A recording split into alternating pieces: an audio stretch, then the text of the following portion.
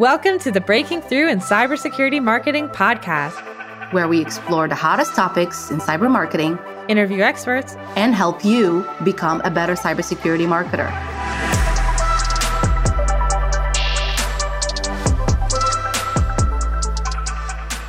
Hello, and welcome to another episode of Breaking Through in Cybersecurity Marketing.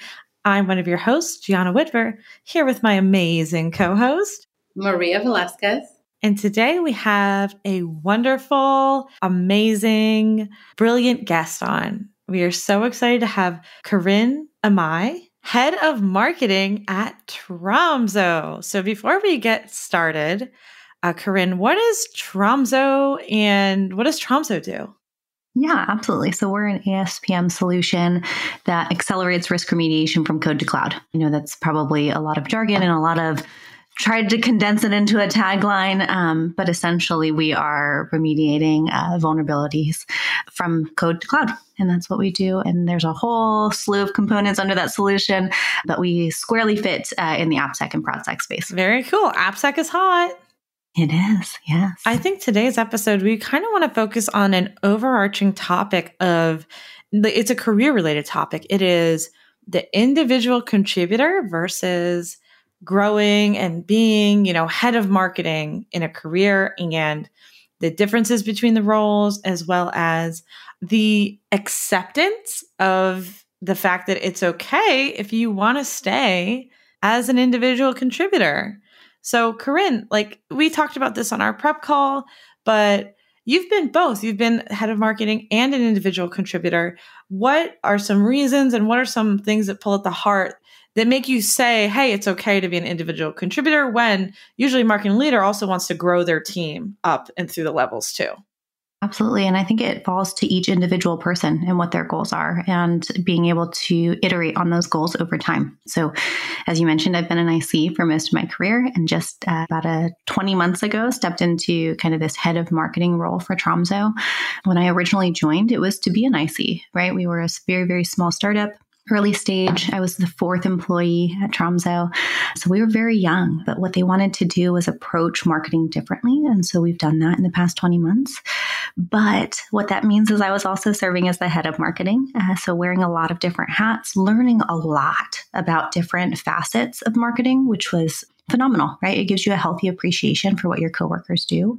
And I think that that's important for all of us in our journeys, is to really have appreciation for every piece of marketing that makes this engine run. But I think what I've realized over the past 20 months is that I enjoy being an IC and I love it. Not that I don't want to be part of a larger team, not that I don't want to contribute to that larger vision, but just that being the head of marketing is a lot. It's a lot of hats to wear, especially at an early stage startup. It's a lot of things that maybe we don't see, right? Our marketing leaders that, I've worked for some really phenomenal human beings, right? I've worked for Danelle Au over at Order and Kelsey LaBelle at Domain Tools and some other folks that are just phenomenal marketing leaders that I think maybe tackle all of those things with grace and do it so well that you don't see a lot of the stuff that they do on a daily basis. That is grueling, if you will. So I think that through this journey of the last 20 months, I've realized that my passion is really in being an IC and allowing the people that flourish in the roles of head of marketing or VP of marketing or CMO to do that, because there are phenomenal people out there that do it. So Corin, you mentioned when you joined Tromso that you wanted to address marketing differently. Tell us about how different that is. So I think this is a topic of conversation that myself and Ross he's the head of product over at Lima Charlie. So I'm sure you've seen a bunch on LinkedIn from him. He writes a ton. I think also Jen Leggio she's a CMO over at Netography. She just posted this late last week, I think, a post about how cybersecurity marketing has to change and there's a pivot there. And 20 months ago when I joined Tromso, myself and our CEO, who's also a former CISO, and our founder, we had a long conversation, weeks of discussing before I even joined, about how we have to change the way in which we market on the cybersecurity side specifically. And we have to make sure that that pivot happens fairly soon. I know that there's a lot of things, and I'm not naive to them, right? When you take on VC funding, when you are a publicly traded company, when you have a board that has certain expectations, right? You have to meet those as a marketing leader, right? There are numbers that you have to get to, but I fundamentally believe that there's a better way to do it today. I think that the pandemic, outside of that, we were able to be quickly shown that the traditional paths of marketing that we've been taking for the past couple of decades are not working, right? We overwhelmed people with webinars and Zoom meetings and just too much contact. And we have to get away from the coldness of how we treat relationships. If we want them to be a valued customer and partner in our journey as a company, we have to view them as that and bring them in. And I think with influencer relations. So that's really my passion, is how do you, from top to bottom, influence that purchasing decision or that partnership decision on the tap side, or advocate for bringing more people or more resources onto your company, right? It has to be a fundamental shift in how your business operates, as well as how your marketing team advocates for your company, right? And that goes down to sales too, right? That's the entire go-to-market motion. It's not just marketing. So I view things a little bit differently than I think some folks do. And I realize that that's a dreamer or an idealist view of things, and that there's a lot of caveats to that for a lot of organizations. But we've seen things like on Reddit last week, right? Popped up the good vendors, the bad vendors in cybersecurity, right? So we saw that pop out. And so you were crossing your fingers if you were on that bad list to not be listed on that bad list. But there's things like that. We see it weekly, right? CISOs complaining about how they're contacted, how they're communicated to and from, right? All of those things are important indicators for us to listen to. We can no longer kind of take this funnel and say, if we pour a bunch in at the top, as long as we get to that ARR number at the bottom, then we're good to go, and that we've hit our goals. We're turning a blind eye to the fundamental pieces that are shifting, which is people are calling for a shift in how we communicate to them. And I think it's so important to listen to. It's an uphill battle, and I don't think we'll see a shift. Ross and I were actually talking about this last week, and we're going to release a blog post on it. I don't think we'll see that shift for about 10 years, which is heartbreaking, but I'm hopeful that we can start to make that, especially with this society, right? Gosh, 10 years, that's a long time. And that, you're the dreamer in all of this, right? In this revolution of change. But I think all disruptors start as dreamers. And as long as we truly believe in the mission, it can happen. But gosh, I was hoping you would say a lot less than 10 years. Let's talk to Ross. Let's see if we can get to 3 years. Yeah, I think a lot of those external sources that push us towards like the very traditional marketing or traditional funnel, right? I think those things have to shift, but those are sometimes out of our control, right? They're boards, they're VCs, they're PE, all of those things that we owe them what they've invested in us, right? We do. And I know that that's a huge responsibility for founders and for boards, but also we owe it to the people that are purchasing our product and making us successful as companies, right? So I'm hoping it's faster than 10 years, but that would be my guess, is that in 10 years' time, we will see a great shift in cybersecurity marketing. And now for another content tip from our partner, Content Workshop. David, what do you say to people who think that storytelling in cybersecurity is too hard to do? I tell them that storytelling is industry agnostic. Humans are biologically hardwired to think, remember, and relate in the form of story. It's why we're able to binge a new show for 8 hours a night. It's also why the best commercials don't feel like commercials. A good story, they say in advertising, is truth well told. No matter your industry, service, or product, there are endless ways to tell your story. All you need is a hero, a goal, and an obstacle. And we help cybersecurity companies achieve that. Thanks, David. Learn more about Content Workshop storytelling services for cybersecurity companies at contentworkshop.com. Marie and I and lots of members of the society have that same goal of being able to progress the industry forward, of progressing marketing forward beyond these old and dated tactics and beyond these tactics that are more of a brute force sort of tactics and don't take into consideration relationships, like you were saying, or a good prospect experience, which I think is really important in our industry. Can you talk about maybe some of the things or ideas or strategies you have seen be successful around more of this softer approach? You said cybersecurity influencing. Tell us a little more about that. What are some things that have worked or not worked or blown your mind? Yeah, absolutely. So I think you see things that kind of in this new wave of thinking, right? So you see things like the Information Security Content Creators Guild popping up, which has wonderful people like Vulnerable Media, TLDR Set, Cloud Security Podcast, just to name like 3 of the many that are in that guild. Those are all either current or former practitioners that are creating value-based content for an audience and allowing vendors that they trust, right? They do vendors to make sure that that content they're providing an audience is building that influence, right? So it's a specific topic area. It's a specific thing that needs to be tackled in our industry of information security or cybersecurity. And then past that, it's when you create a piece of content out of your organization, what is the value add to the actual person reading it or consuming it, right? A lot of us go through the motions, and I'm guilty of this too, right? You go through the motions of, I need a white paper that's gated so that I can get leads, so that I can meet my goals, so that I can aid sales and pipeline build, so that I can hit our ARR numbers, right? We're all guilty of it, and it's not a bad thing, right? But what value did it add to the person that downloaded it? How much time did they spend actually reading it? Did they walk away learning more? Was it technical enough for the audience that you're going after, or was it just fluff? Right? I think oftentimes we're accused of creating a lot of marketing fluff in the industry.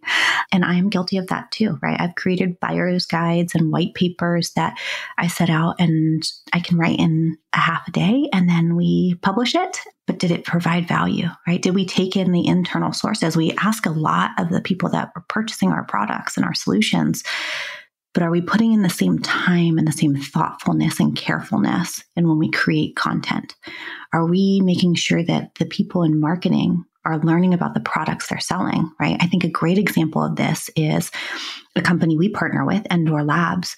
Their CEO has made it a mandate that all of their people, including the folks on marketing doing demand gen, the folks doing events, have to be able to present their product in a demo too, right? So not only are you holding engineering and product accountable for how easy or good your UX is to demo, but you're holding everyone that works at that company accountable for being able to tell the same message, right? So that's everything from your product marketer who helped craft that message with AR folks and your product team and your engineering team to the folks that don't actually touch that product on a daily basis, right? And I think that fundamental shift in how we function as vendors will shift how we think about content. And so it's little things like that that I think will help. So obviously you have the Information Security Content Creators Guild, you have organizations like Endor Labs that are implementing fundamental changes, right, in how they go to market.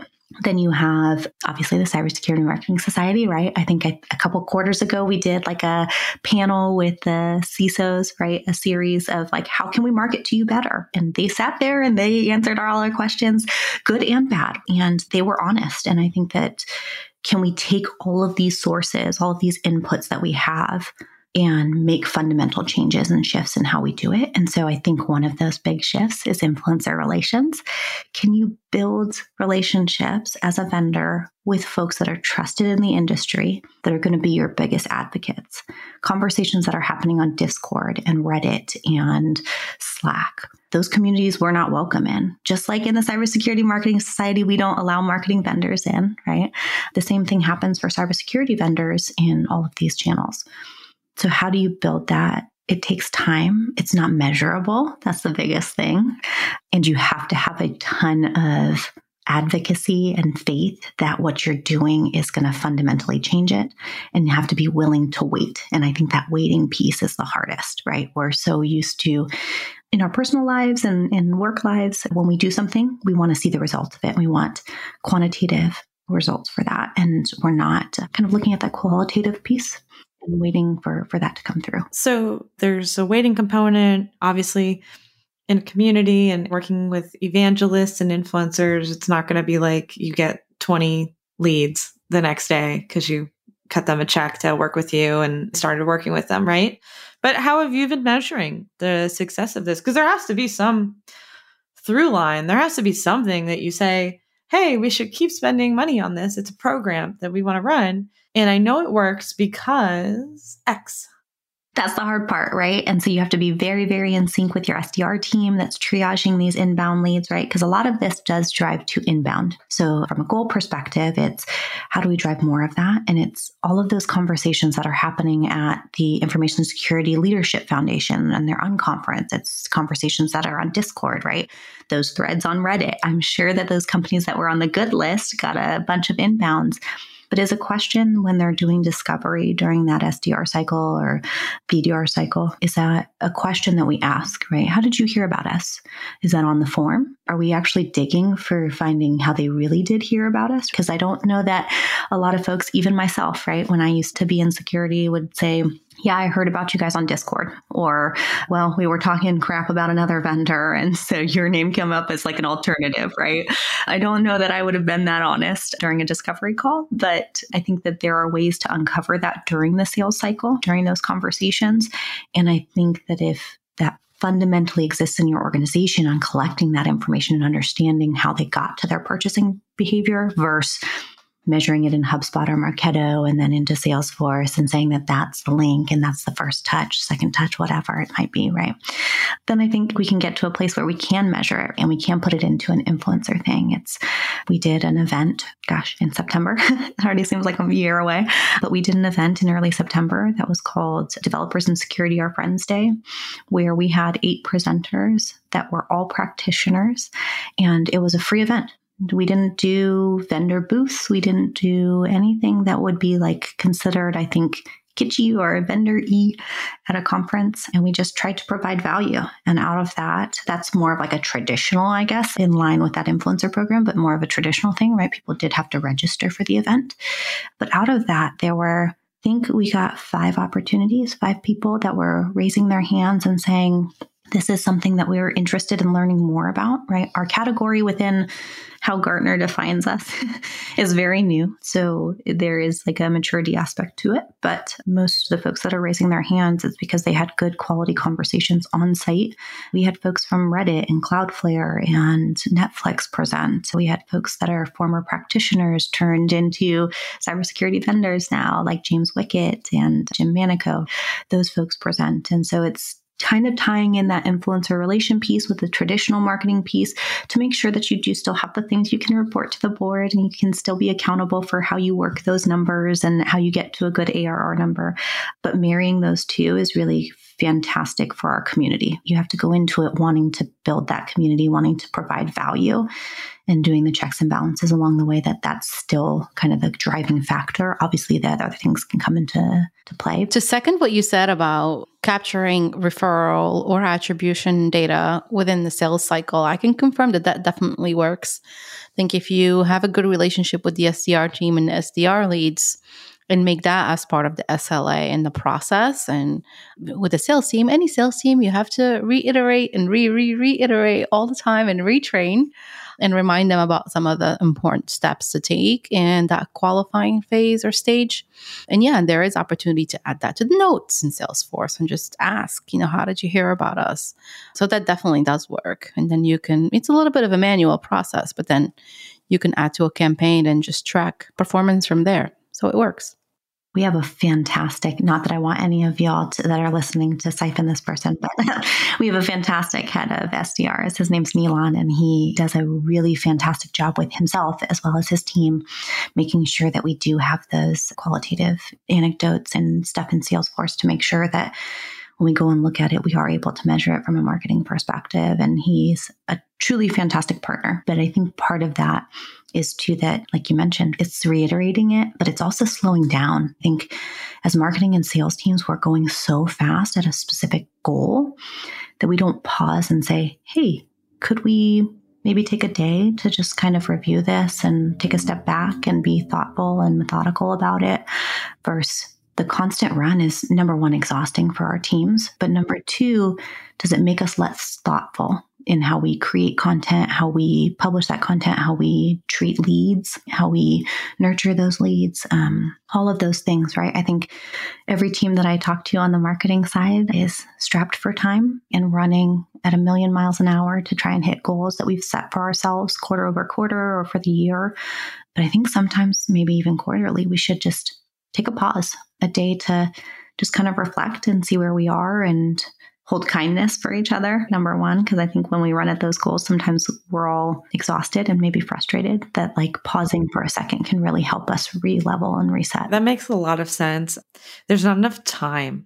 We all here have worked on many marketing teams at cybersecurity companies, and there's just not enough time in the day to do all the things you want to do and prioritize putting in the thought work, the deep work, the chunks of time needed to do really deep stuff. I mean, it doesn't mean that you do bad stuff. For every single audience listener listening saying, hey, I do that, like, you know, and ourselves included, right? It's like, go, go, go.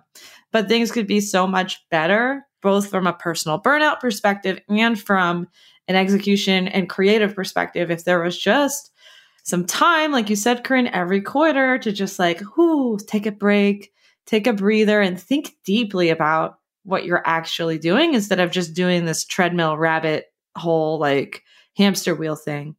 And what a great opportunity to do that at Cyber Marketing Con.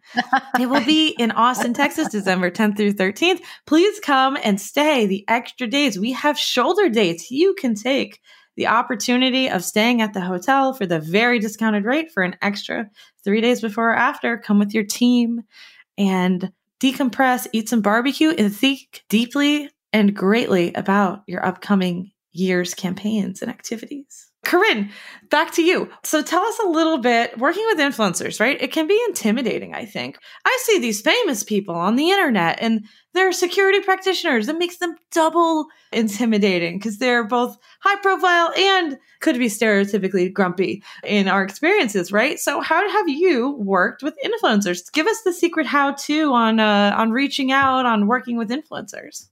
I don't know that there's any secret. I think that it's really that crave from both parties to want to foster a human relationship, in-person relationship, whatever that might be, right? Like inherently as human beings, we want that and we crave that. And so I think that feeding into that. So a great example is at Domain Tools, Kelsey over there, she had this wonderful idea of starting Breaking Badness, which is their podcast, talking about all things cyber threat intelligence.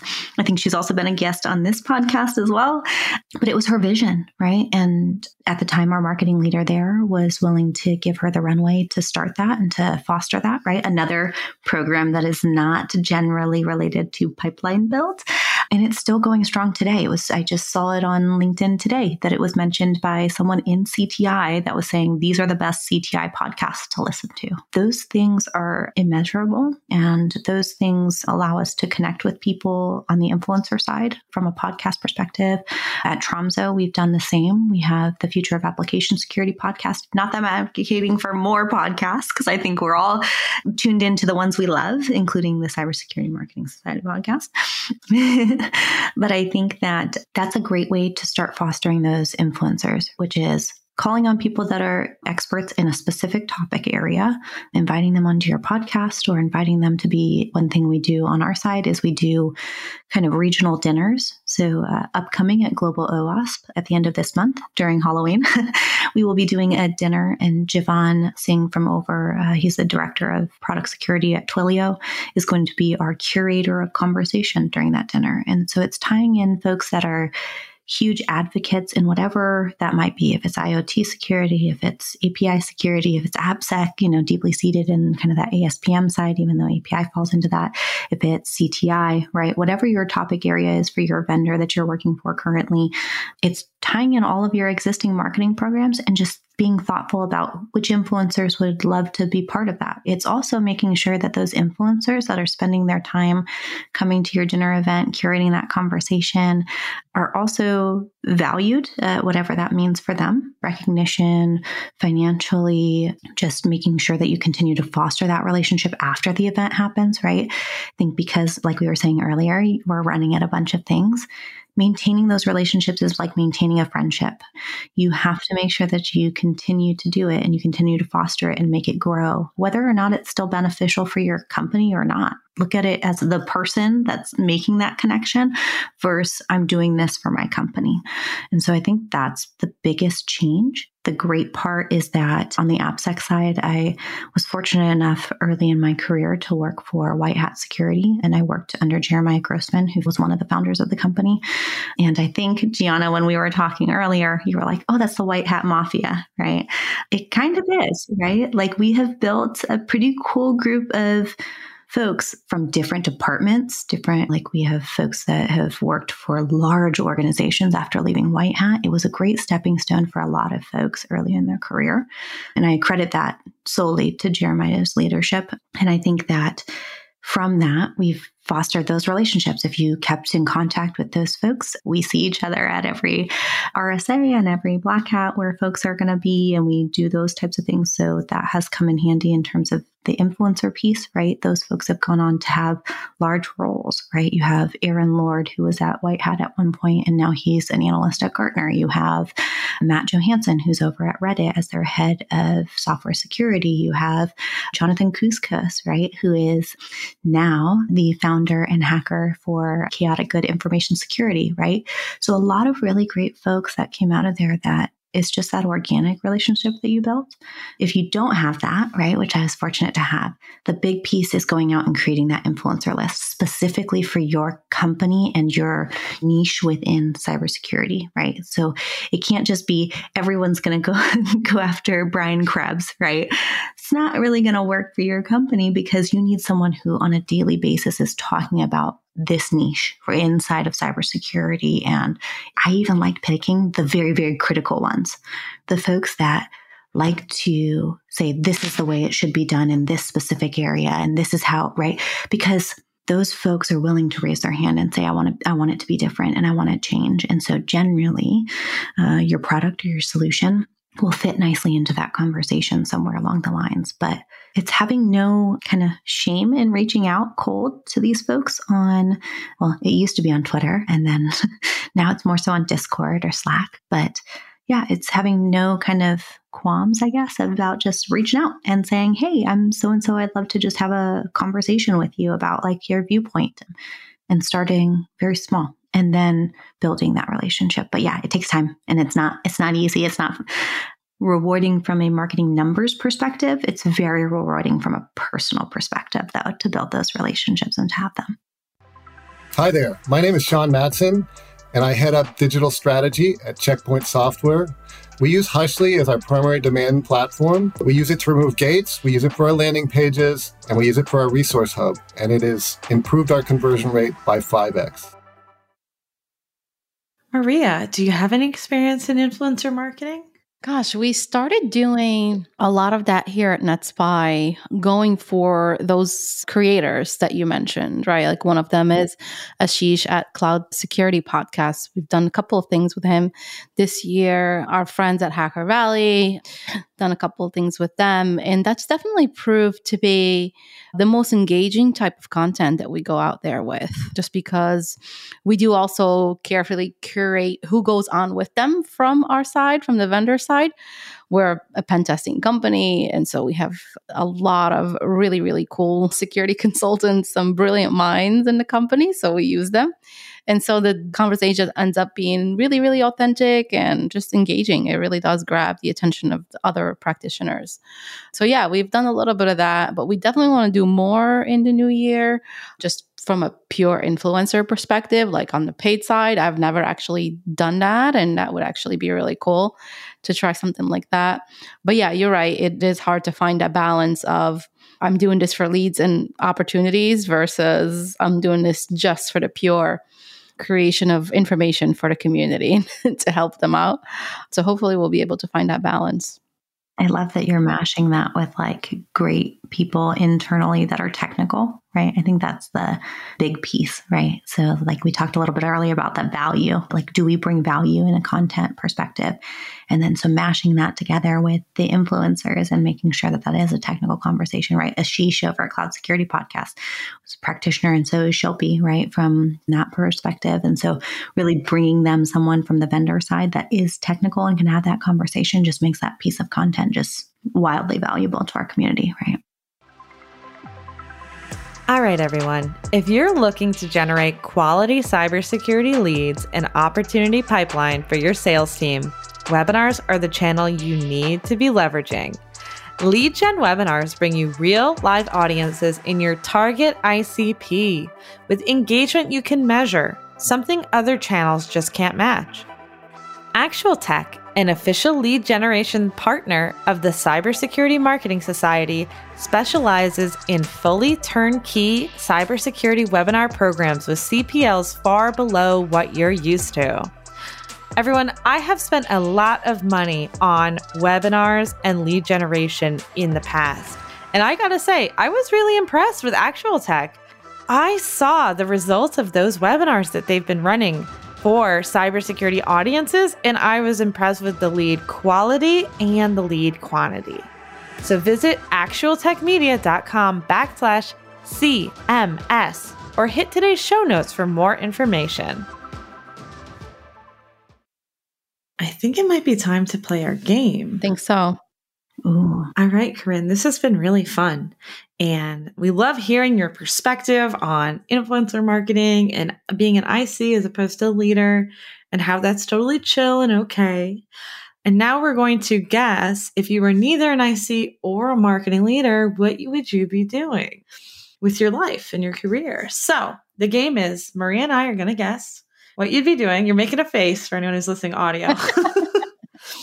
We're going to guess what you'd be doing. And then after we both guess, you pick the winner and then you explain to us what you would be doing. So off the table are things you've already done. You were a security professional, correct?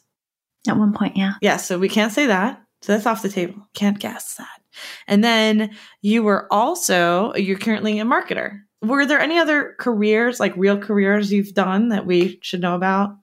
I did finance for a winery for a little bit. So Okay. I guess winery or finance are off the table as well. Oh, okay. Here we go. We're narrowing the list. This makes it more hard for us because now Maria can't guess finance at a winery and completely win because it actually happened. Okay. So, all right. No finance at a winery, no finance, no winery, no security, all these things in an ITY. And I would guess, Corinne, that you would be a writer. Okay. I like that. Maria. Yeah, I don't know, Corinne, you give me political vibes. And from the perspective of you would be a kick-ass campaign manager for, either someone in the Senate or even presidential candidate. So I could see you like running the ship on a campaign. I don't know. Is it too far off? What do you think? How did we do?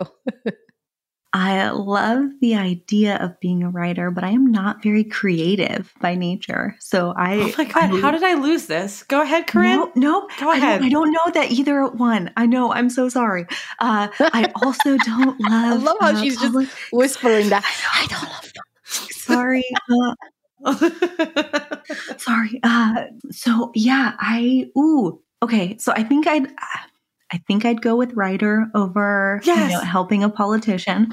Finally, she wins. But that being said, I'm not creative, so I don't know that my books would sell. I'd be like self-published on Amazon with like 2 books sold from like my yeah. So you'd also have to be like a janitor or like work somewhere else. Yeah. So I actually, I'll let you in on a little secret. Ever since I was a little kid, when people would be like, what do you want to be as an adult? Right. And, the answer should be, I want to be a kind human, or I want to be, a contributing member of society. I want to be a grocery bagger. So that as a child was my thing. I also love when I go to the grocery store, I love doing it myself. I don't know if that's a control thing or if it's like, an organization thing or whatever it is, but I love it. So I think that if I was not doing this and there were no other obligations in life, I would be working for a grocery store, bagging groceries. That's amazing. It's food Tetris is what it is. It's like, oh my, can I turn this to the side or will things fall out of it? Can it get crushed? What size is it? Is it round? Right? Oh, wow. This is way too in-depth. Hard stuff first so that you can put the soft stuff on top. Yes. I'm very big on that. My husband is like, what? Just put it in the bag. Oh, yeah. No, it's going to get smushed. Cold stuff all together so it stays cold longer. Right. Mm-hmm. Oh, exactly. God. I think Trader Joe's would be my chosen vendor that I would go to. But yes, that would be my jam. And it's timed also. It's like, you got to do it. Otherwise, because there's more coming. There's a little bit of pressure in it, right? Like if they've got a load of groceries and it's just coming down that little belt. Like, I mean, seriously, that sounds like our jobs as marketers. Just things keep coming and we just can't keep up. And there is pressure. Exactly. And then you got to decide what bucket it goes into, how it gets, sent home. Yes. All of these things I think are translatable in terms of skills. Oh my gosh. It's just like, I feel like I had an epiphany. Honestly, the light bulb moment just happened. Are we all going to go work for Trader Joe's? Let's all quit. Let's start a grocery store, but we'd be the baggers. We'd have to hire some management and everything. I don't know that I'd be good at the purchasing piece of that, or the general management piece of that. Gosh, yeah, I just buy all snacks. Yeah, it'd be like, how many cans of soup do we need this month? And I'd be like, I don't know, like 10% more than last month? I don't know. There's probably a science to it, I'm sure. And Marie, who's worked in restaurants, so has worked in food, is like, oh my God, you guys, it's like a thing. That's it. That's our new venture. Let's talk in a few years if cyber marketing doesn't work out, Yeah. Mm-hmm. Corinne, thank you so much for being on the show today. Where can people find more information about you? You can find me on LinkedIn. It's generally where I am most days. Or you can just contact me. It's just my first and last name at gmail.com. If you want to chat or you just want to hang out, happy to do so. I live in the greater Seattle area, so always happy to hang. Awesome. Well, thank you so much again for being on our show today. For our listeners, thanks for listening. Remember, a new episode drops every Wednesday, or at least we try as much as we can to drop a new one every Wednesday. But don't forget to subscribe so you can get an alert of that new episode, and give us as many stars as possible and tell your friends and colleagues in marketing about this show. And we'll see you all next week. See ya.